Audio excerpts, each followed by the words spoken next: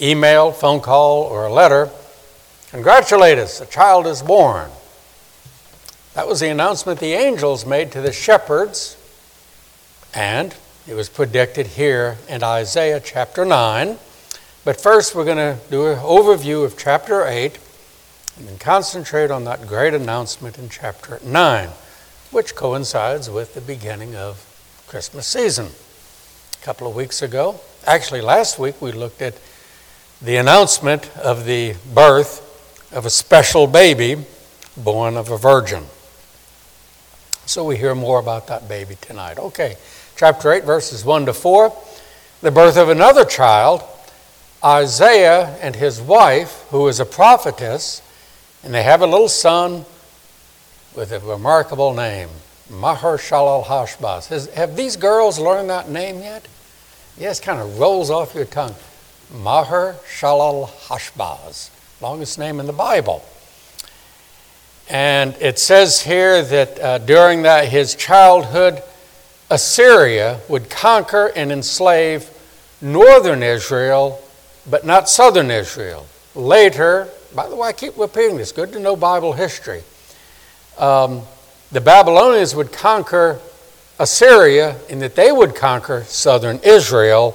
But meanwhile, God said, I'm going to let Assyria conquer the north because they're worse, but I'll protect southern Israel temporarily. And also Assyria would conquer Syria and Lebanon, who were threatening to invade Israel. Doesn't this sound like what's going in the Middle East? This keeps going over and over again. Different nations side to go against Israel, and sometimes one nation sides with Israel, another one, they're the enemies. So that's verses 1 to 4. Then 5 to 10, you'll notice that it's printed in your Bible as sort of a poem or a song. This is what we'd call a lament or a lamentation. There's a book in the Bible called Lamentations, which is a dirge. It's a sad song, and that book is about what happened after the Babylonians conquered Israel and Judah, and now the people are living in ruins. Well, this is a lament for what's going to happen. It's what you call a dirge, kind of like the blues. Have you ever heard Jewish songs often sung in a minor key, bewailing their history and they're persecuted and driven out of countries? And then when they celebrate, like celebrating the release of the hostage, they're dancing and it was kind of upbeat, but the Jews have a certain way of singing. So this was a song that would be sung in advance of the conquering of northern Israel. By the way, certain psalms are lament psalms written by Jews when they were in exile. Part of this is comparing Assyria to a river that's overflowing its banks. Now, you'd have to know not only history, but a little geography.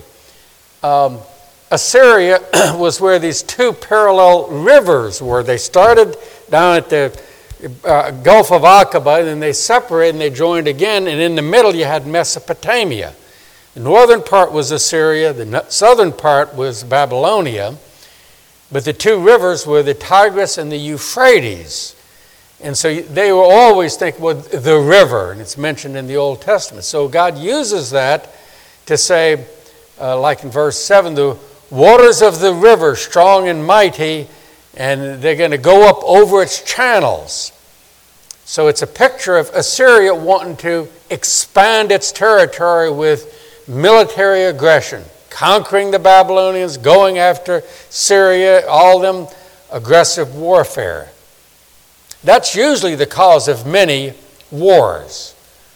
For example, if you know your 20th century history, that was the main excuse Hitler had to start a war in Hirohito over in Japan. Hirohito said, we are the chosen people because of the Shinto religion. It's our destiny to expand because we're a small island. And so they went after China and they went after Burma and all these other countries. They wanted more land.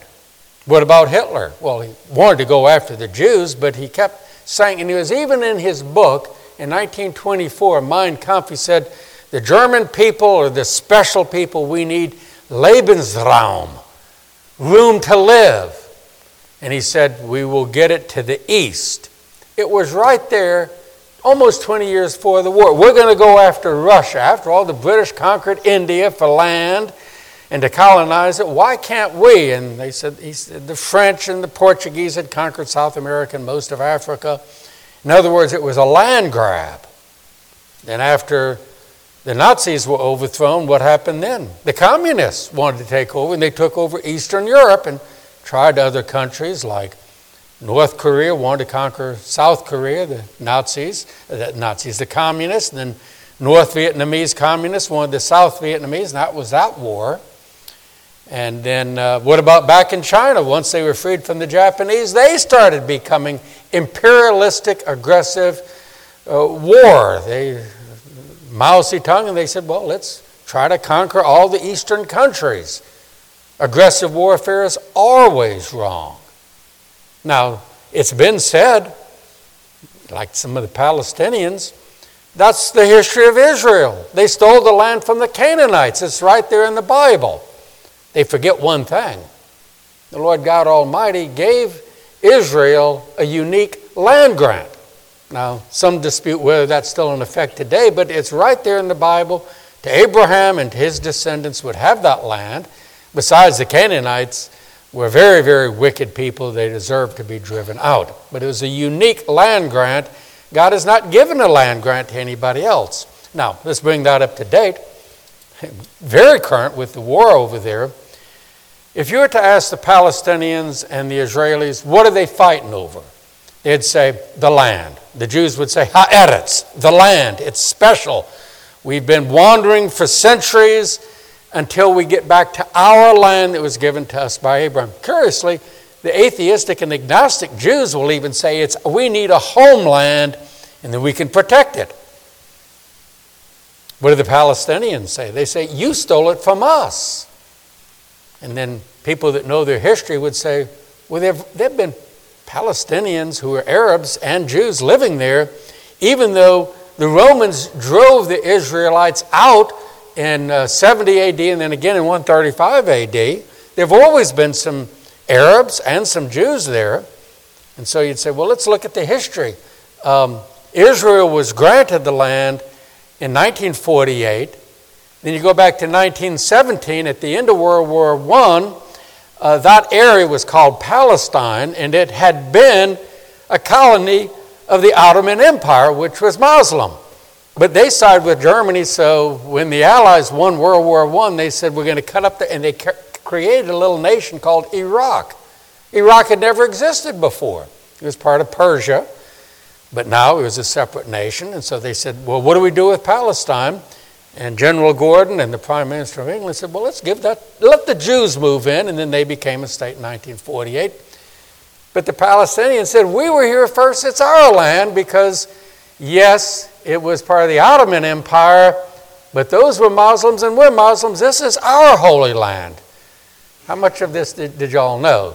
That's what they're fighting over, the land, but it's become more than the land. It's a feud where they say, we're fighting you not just over the land, but because in the last intifada, you killed my uncle or my parents, and so I'm going to get back to you. And a feud is like a poker game, and neither one wants to fold. They're just up the ante and fighting.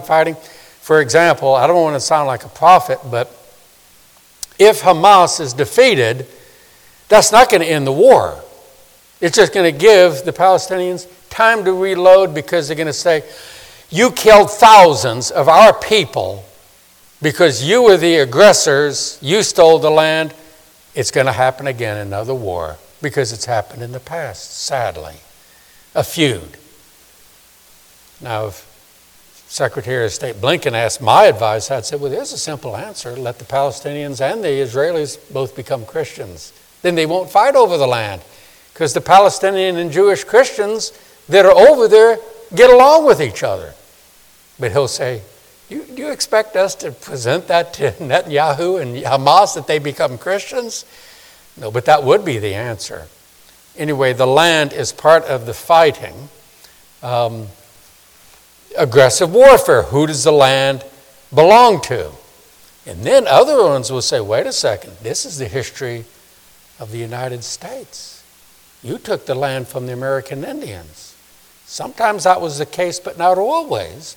I saw a documentary recently, and they said, well, when Columbus landed over here and then later the Pilgrim Fathers, there were 5 million Indians in what's called the United States now. 5 million spread out over. They didn't own all the land, so the settlers sometimes with the army took it from some Indians, and other ones they just moved to areas that nobody lived in. But then Indians say this land is ours and so forth, so there's still discussions. My point is it's not always easy to determine who owns what land, except in Isaiah's day, that land was promised to the descendants of Abraham. Even though they had had a civil war and divided north and south, both the northern and the south would say, it's ours, the Canaanites are gone. And then God said, you're my people and the land is yours as long as you stay my people and worship me. If you don't, I'm going to let Assyria, Babylonians, Greeks, Romans come in and take the land away from you until you turn back to me. You have to know about the theology as well as the history. Okay, that's verses 5 to 10 in sum.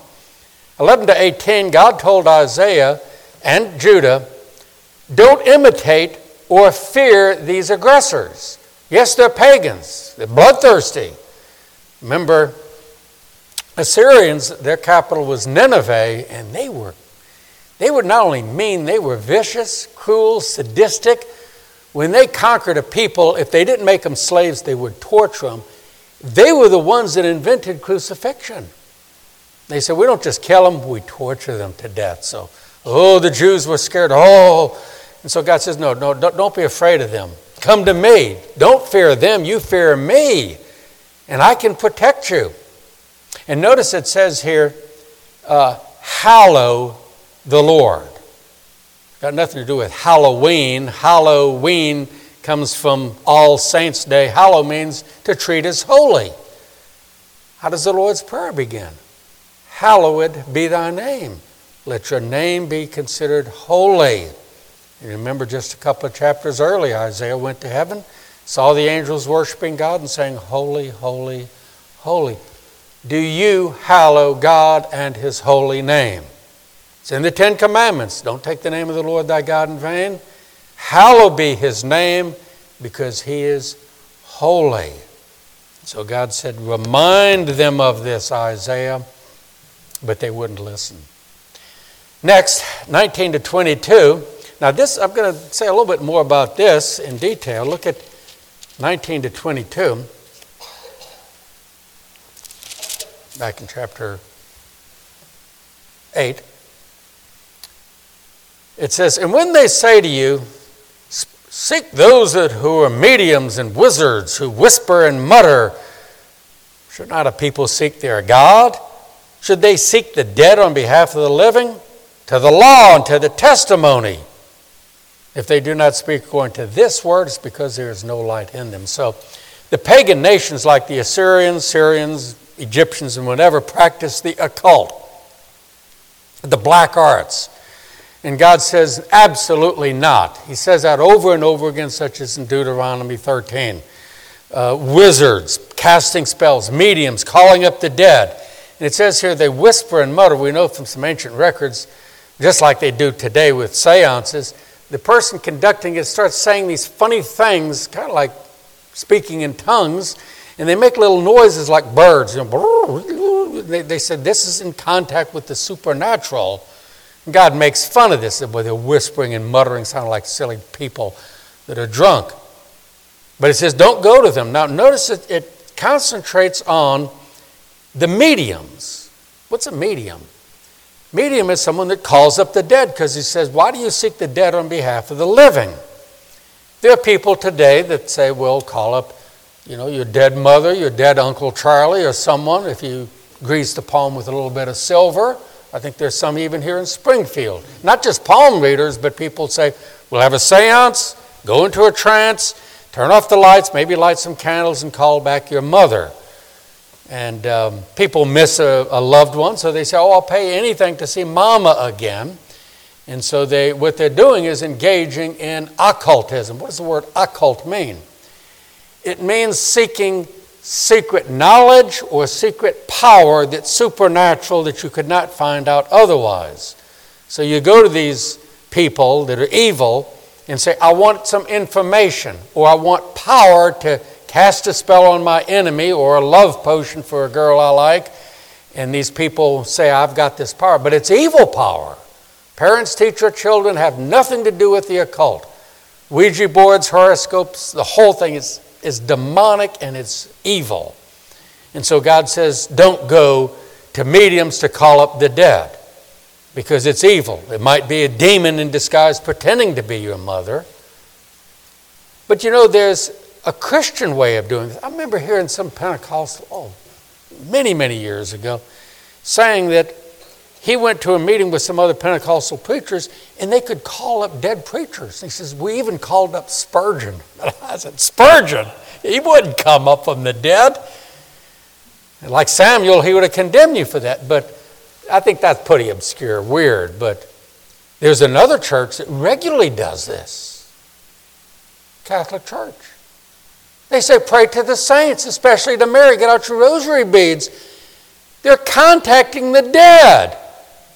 And they don't see that God utterly forbids that in the Bible, like in this verse here. They say, well, that's condemning calling up your Aunt Susan and calling to someone else. But if we call to Mary and St. Peter and all that, they're dead. Yeah, but those are Christians. That's different. No, God forbids that.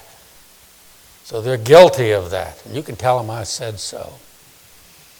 So it says here, instead of doing that, for secret knowledge and secret power, go to God and His Word, to the law and to the testimony. That means the Word of God, the law and the prophets. In other words, sola scriptura. We don't need that other stuff. First off, it's evil, but Scripture is totally sufficient. It's the yardstick of truth, because it says here, if they don't speak according to God's Word, it's because they're blind. They have no light. They're groping about in Stygian darkness. Go to the Word of God. It gives true light. This is a golden verse I've often quoted. It's like 1 Thessalonians 5. Test all things. What did the Bereans do? They tested even what Paul said. They tested it by the Word of God. Dear brethren, don't believe everything you hear and see, even on Christian television or websites or books, or even in this pulpit. Test it all by the Word of God. I'm not infallible. I'm not a prophet. Test it by the Word of God. And those that don't measure up to it, who are spiritually blind, walk away from them, oppose them. That's what those two verses, those are verses you may want to underline or put a star in the margin and learn in case you need to quote it to someone involved in the occult. Okay, that brings us to chapter 9 now. The first 5 verses is both a message of warning and a message of blessing. And we find that with the prophets, saying to Israel, I will bless you if you repent and turn back to me and obey my law and keep the covenant. If not, I'll issue you this warning. So it's a warning of doom and hope. Now, I've got to throw this in. And Jeff, you may remember me telling you this before. When I studied in Edinburgh, I went to Bellevue Baptist Church. And it's very interesting. The pastor that started it was named Bob Doom. And across the street was a funeral home run by Mr. Hope. So there's doom and hope. But they were in the wrong profession. One was doom as a preacher, the other, but doom and hope, that was the theme of the prophets. You know, a blessing if you follow him, there's the hope. But if you don't take it, there's doom. Of course, that transfers to the New Testament and the gospel. Believe and you'll be forgiven, you'll go to heaven. And that's the hope. If you don't, you face damnation and doom in everlasting hell. Verse 2 is referred to in Matthew 4:16. So these prophecies find their ultimate fulfillment in the Lord Jesus. It mentions Galilee, and of course we know that's where Nazareth is, where Jesus grew up, and Capernaum and Bethsaida, these villages Jesus often preached in. Matthew 4:16 particularly refers to verse 2. Verses 3 to 5 is this promise of future blessing. Now, this could be referring to the protection or the deliverance from Assyria, but probably refers to a greater blessing coinciding with what it's going to say in the next couple of verses about this special baby, this Messiah. And just like verse 2 is fulfilled in Matthew 4:16, the life of Jesus. So the promise of future blessing isn't just protection or deliverance, but salvation through this special baby that's not Maher-shalal-Hash-baz, but has some other name. So that brings us to verse 9. And we're going to say quite a bit about this tonight. It's a great messianic prophecy fulfilled in Jesus Christ. This is the source of that great oratorio by Handel called the Messiah. And you'll hear that sometime in the next few weeks. So let's look at this. For unto us a child is born, unto us a son is given. The government will be upon his shoulder, and his name will be called Wonderful Counselor, Mighty God, Everlasting Father, Prince of Peace.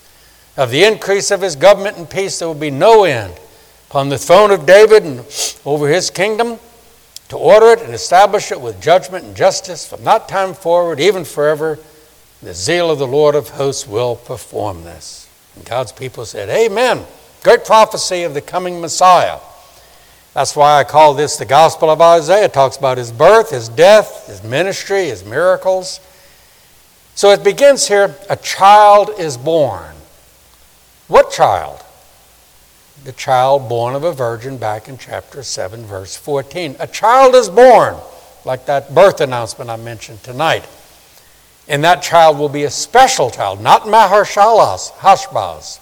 It says a child is born, a son is given.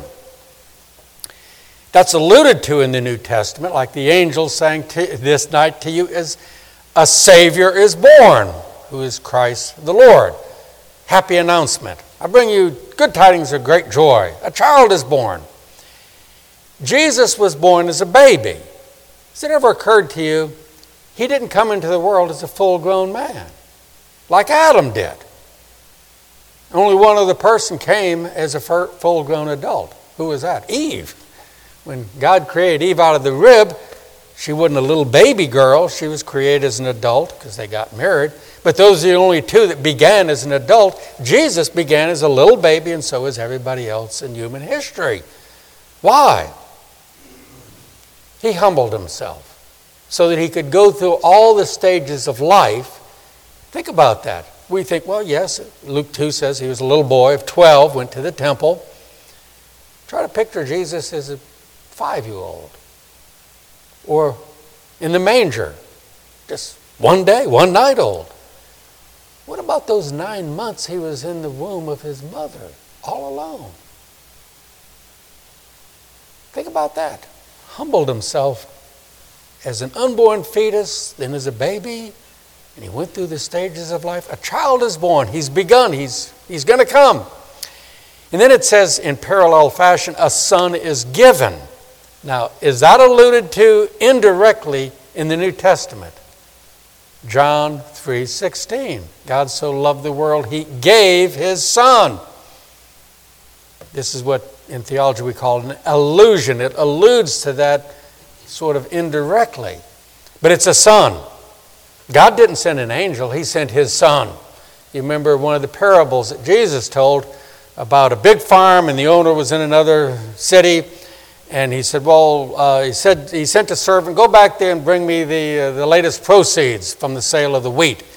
And so the people that were tending the farm beat him up. And then he sent another servant. They beat him up. And so he said, well, I will send my son. Surely they'll respect him. No, the son comes, and they beat him up and kill him. And they say, now the farm is ours. And Jesus said, what's that man going to do? He's going to send in the army and the police and execute those murderers. They killed my son. And then, interesting, one of the Gospels gives a little interpretation and said, the Pharisees hated him because they knew he told this parable about them. They had mistreated the prophets and they were about to kill the son that was given. God didn't send an angel, he sent his only son. Next it says the government shall be upon his shoulder. What government? It would include Israel. Is he going to be a new king of Assyria? No. Remember the wise men? They came. We are looking for him that is born the King of the Jews. this baby would be a king, and that he would have an empire, he would have a kingdom, and the government was not going to be limited to Israel. It'd be worldwide. Only Jesus Christ is qualified to be the ruler of the whole world. Others have tried. Napoleon, he failed. Hitler failed. Other ones have tried. They've all failed. The Caesars. Only Jesus Christ is qualified, and he will rule over a worldwide kingdom. And he started it, this is skipping down to verse 7, he started when he came on earth because he kept preaching the kingdom of God is near. It was an invisible kingdom, and it's been growing for 2,000 years as people join the kingdom when they get converted. But at his second coming, look it up in Revelation. Right before the second coming, an angel makes the announcement, the kingdoms of this world have become the kingdoms of our God and of his Christ. And at the second coming, he defeats all of his enemies, sets up his worldwide kingdom. And as I say in my book, Jesus is the king of the kingdom of God. Micah, that would be one of the 100 proofs that Jesus is God. Did you see that? He is the king of the kingdom of God. If it's the kingdom of God, who's the king? God. Jesus is the king. That's the theme of the Gospel of Matthew. Duh, he's the king of the kingdom of God. He is God. Only God could have a universal kingdom. By the way, when it says upon his shoulder, that's a Near Eastern way of saying he carries the burden of authority and rule. Now look at the names that are given to him here in this verse. You know that when the angel appeared to Joseph, he said you give him two names. You give him Yeshua, which means Jesus, Jehovah saves, and then also gives him Emmanuel, which is taken from the Gospel of Isaiah. The baby that was born of the Virgin called his name Emmanuel. John's Gospel gives him another name, the Word, the Logos, and then some other names and titles. I like that verse in Revelation 19 where it says, on his chest he has the name King of Kings, Lord of Lords. He's also got the name the Word of God, and he has a name that only he knows. Dan, you're going to wonder, well, what is that name? I don't know. Only he knows, and he hadn't told us. That's telling us there are certain things about him that only God knows, and maybe we'll know when we get to heaven. But here, 4 titles are given to him. First one, Wonderful Counselor. Now, in some translations, there's a comma between those, as if to say there are 5 titles. Wonderful, number 2, Counselor, number 3, and so forth. But actually, in Hebrew, it's 4 titles that are couplets or doublets. Notice, Wonderful Counselor, Mighty God, Everlasting Father, Prince of Peace. Each one has 2 words to it. So the first title is one title, Wonderful Counselor. But what does that mean? Wonderful. Go look that up in the Bible, other places. It means wonderful, James means full of wonder. Have you ever seen something that causes you to wonder and to think about? How did they do that? How does just a little girl memorize all these birth dates of people in the church? How did she do that? Well, you look at something on the computer and say, how did they do that? It causes wonder and curiosity. We should have that sense of wonder when we think about the birth of Jesus. He did miracles. How did he do that? Well, supernatural power. Something we can't do. It caused people to wonder and to worship. Now, the old King James will have a word, awful, which to us is a bad thing, but back then it meant awful, full of awe and wonder. Brethren, we should never lose that sense of awe and holy wonder and holy curiosity about God. In Judges 13:18, Christ appeared before his birth in a kind of a mysterious way, and then he disappeared, but the person he appeared to said, what is your name? I think it was Manoah. And Jesus said, why do you ask my name, seeing it is wonderful? And he didn't tell them the specific name to say, you really couldn't grasp it all. It's wonderful, full of wonder. Never lose that sense of wonder as you meditate upon Jesus, the God-man, born of a virgin, humbled himself. The wonder of the cross. That was beyond the Jews. They never expected that. Messiah, he's not going to die on a cross, but he did. You know, there are two hymns that include this word. I still remember the one. Anybody remember George Beverly Shea? Remember him singing, "Oh, the wonder of it all." He used to sing with Billy Graham's Crusades. And then there's a song you may hear at Christmas time, "I wonder as I wander." So he's the wonderful counselor. Counselor means someone that gives counsel. How? Back in eternity, there was the counsel of peace, the Bible calls it. The Father, the Son, the Spirit, because they predestined everything. Ephesians 1 says he predestined according to the counsel of his own will. So they took counsel to predestine everything that will happen, including the election of people to be saved. So that's within the Trinity. I know this is deep, but how about in time? He becomes our counselor. To be precise, he is another counselor. Remember he said that to the apostles. I will send you another counselor, the Holy Spirit. But he's implying I am a counselor and so is he. 1 John 2:2 says, if any man sin, we have an advocate with the Father. An advocate is a counselor. Or to be precise, Jeff, a barrister. Now, that's barrister, not barista. Barista is a bartender. Barrister in England and in Scotland is a judge, is the attorney that goes to the judge to argue your case jealously for a major crime. A solicitor is like you go to for civil law and contracts, but a barrister stands up for you. That's what an advocate is. That's what a true counselor is. And you've seen the TV shows. Maybe you've been in a court where the judge says, hey, counselor, I'm warning you. So he refers to an attorney as a counselor. Jesus is our advocate, our barrister, our wonderful counselor. He stands up for us at the bar of God's justice. Second title, Mighty God. Now, if there's a verse in the Bible that teaches the full deity of Christ, this has got to be one. This is like number 3 in my list of 100 proofs of the deity of Christ. He is called Mighty God. That's echoed in the New Testament. Revelation 1:8, Jesus himself says he is God Almighty. That's the omnipotence of God, the omnipotence of Jesus. This also carries the idea that he's the Savior, he is our hero, our champion. He delivers us, he is the victor. The third title is, look at the verse, Everlasting Father. One misunderstanding of this is saying Jesus is God the Father. There is no Trinity. This is called modalism. The United Pentecostal Church teaches this. T.D. Jakes believes this. That there's no Trinity, but yet they still believe Jesus is God because they say Jesus is the Father.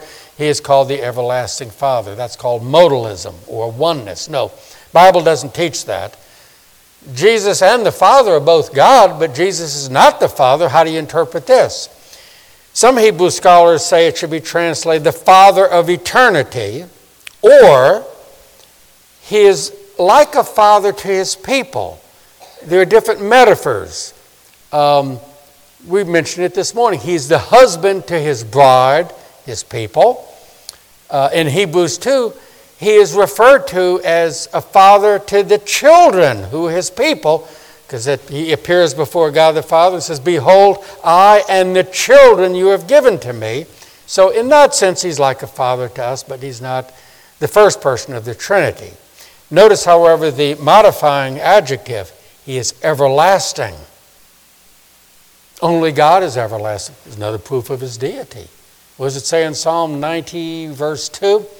From everlasting to everlasting, thou art God. That can only be said of God. And that's Jesus. By the way, this is echoed in another great messianic prophecy. Okay, quick class. Someone tell me the answer. What is the prophecy that tells us not only about his birth, but the very city he would be born in?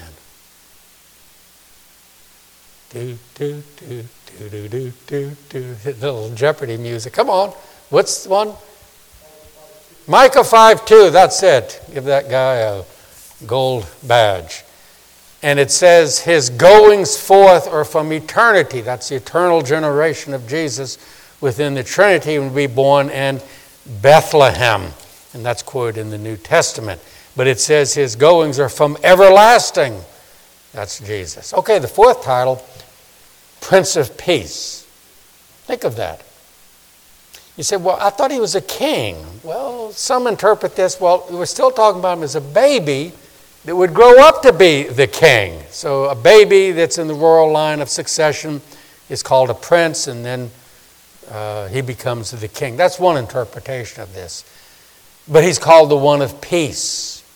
The angels said, peace on earth. Jesus called the Prince of Peace. Colossians 1 and Ephesians 2 said he made peace for us at the cross. He gives peace because he said, my peace I give to you. And of course, in Hebrew here, the word is shalom, which means more than the absence of war, it means the presence of health and harmony. Micah 5:2, in the very context of that other prophecy, it says, this man shall be our peace. Ephesians 2:14, he himself is our peace. Made peace with God, and it says in Philippians 4, he gives us peace with God and gives us the peace of God in our hearts. Okay, quickly, verse 7, it says his government. That's the kingdom. It'll grow and grow and grow. Matthew 13, Jesus told parables about the growth of the kingdom and said, it's like a little tiny seed that's planted, and then it becomes the biggest tree of all, so big birds nest in it. The kingdom started when Jesus came. The king has come. It started small, and it's been growing ever since.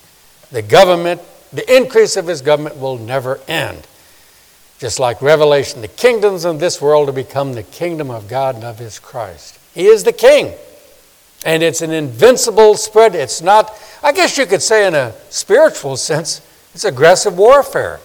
He's overturning Satan's evil empire and taking captives from them and making them his disciples. Notice it says the throne of David, that's referred to in the New Testament in the same way. He's descended from David. God promised that David would have a descendant one day that would be the great king. And that's Jesus, the Son of David. Okay, quickly, let's conclude the rest of the chapter. Skip some more stones over it. Verses 8 to 12. Notice the arrogance of the people that heard these prophecies. And that happened over and over again. Stubborn arrogance, as if to say, we don't need you to rebuild us, and we don't need you to protect us from the Assyrians. We can do it again. We can go back to the glory days of Solomon and David. I wonder if they had little red caps that said, make Israel great again. Nobody can make Israel or America great again except God. Not Donald Trump, not Joseph Biden, nobody else. Only God, because God made us great and God can bring us down. We should pray for revival for God to make us great in a spiritual sense, not financial or some American empire. Only God can do that. And it mentions again the Syrians and the Palestinians, the Philistines. That's where the Philistines live. Gaza, who is their big hero? Goliath. And little David killed him with the power of God. Okay, next, 13 to 17. The blunt of what he is saying here is these, ignore the false prophets. They're teaching lies. There's still false prophets today in churches, writing books, websites, standing in pulpits. They're false prophets, false teachers. The Bible repeatedly warns about them. Old Testament and New Testament, literally from Genesis to Revelation, they teach lies. It says in the book of Jeremiah, they're making up these dreams. They're saying, thus says the Lord. And God said, I didn't give them that message. Some of them know that they're teaching lies. They're just in it for the money. You see them on television. making sorts of promises. Send us $50 a month and I guarantee God will heal you. They're charlatans. They're thieves, like the ones Jesus drove out of the temple. They know it. Other ones are simply deceived. They believe Satan's lies. So what this is a rebuke of the religious hypocrites in Israel then, unfortunately in a lot of churches today. Pretenders, even false prophets. Okay, we conclude with the last paragraph, 18 to 21. Notice it mentions this fire associated with the Assyrians coming in, and then later the Babylonians, and then later after that the Romans. When they defeated, they just burnt down so much. Just like, especially on the Eastern Front in World War II, boy, just read about what happened. Wherever the Nazis went, they just started burning things and killing people. And then when the tide turned and they had to run back to Germany, followed by the Russians then went into Poland and Germany and burnt everything. That's unfortunately what happens in warfare. But the Assyrians would come in and they would burn down Samaria and northern Israel, things like that. And Babylonians later when they went to the south. So there's the threat of fire, and it's not an idle threat, but it's hinting at a greater hell fire. Because this principle applies to all human history. God calls upon mankind, repent, I've given you so many blessings, I've sent my son, and you killed him. There's the warning, the threat, but there's still the promise of blessing if you repent and believe. But God threatens the fire of his wrath on all those that die unrepentant, just like the northern Israelites. You know the rest of the story. They didn't repent. The Assyrians came in and mass murder. It was terrible. Look at verse 19. The people are fuel for the fire. They'd be burnt at the stake. They'd be tortured by the Assyrians. Jonathan Edwards has a sermon on that phrase saying, lost pagans, unbelievers at the judgment day, they'll serve only one purpose for their very existence. They will be fuel for the fires of hell. They're not worth anything else. It's just like throwing logs on a fire, and that will glorify God.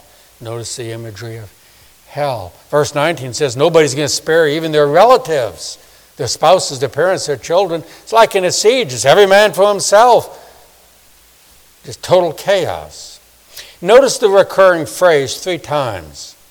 For all this, God's anger is still hanging over them. God had delivered Israel over and over again. Go back to the Judges, and then other times they cried out, God delivered them. They went right back to their evil ways, and they didn't even bother thanking God for delivering them from the evil nations like the Philistines and these other ones. And God said, for all of that, I'm still angry with them because they've never really, truly repented. How does that apply to the world ever since? Today.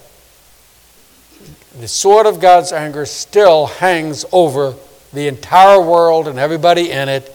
Even though God has done much blessing, people throw it back in his face, and God says, for all of this, his anger is still not satisfied. What's the only answer? Jesus Christ. So like Isaiah, we should warn people and tell them the hope of the gospel. Next week, Lord willing, we'll do chapters 10 and I think all the way to chapter 12. Let's pray. Father, you inspired Isaiah to write this down so that we can learn from it. Thank you for Isaiah and his courage. And help us, Father, to be like him in proclaiming that you are holy, holy, holy. In Jesus' name, amen.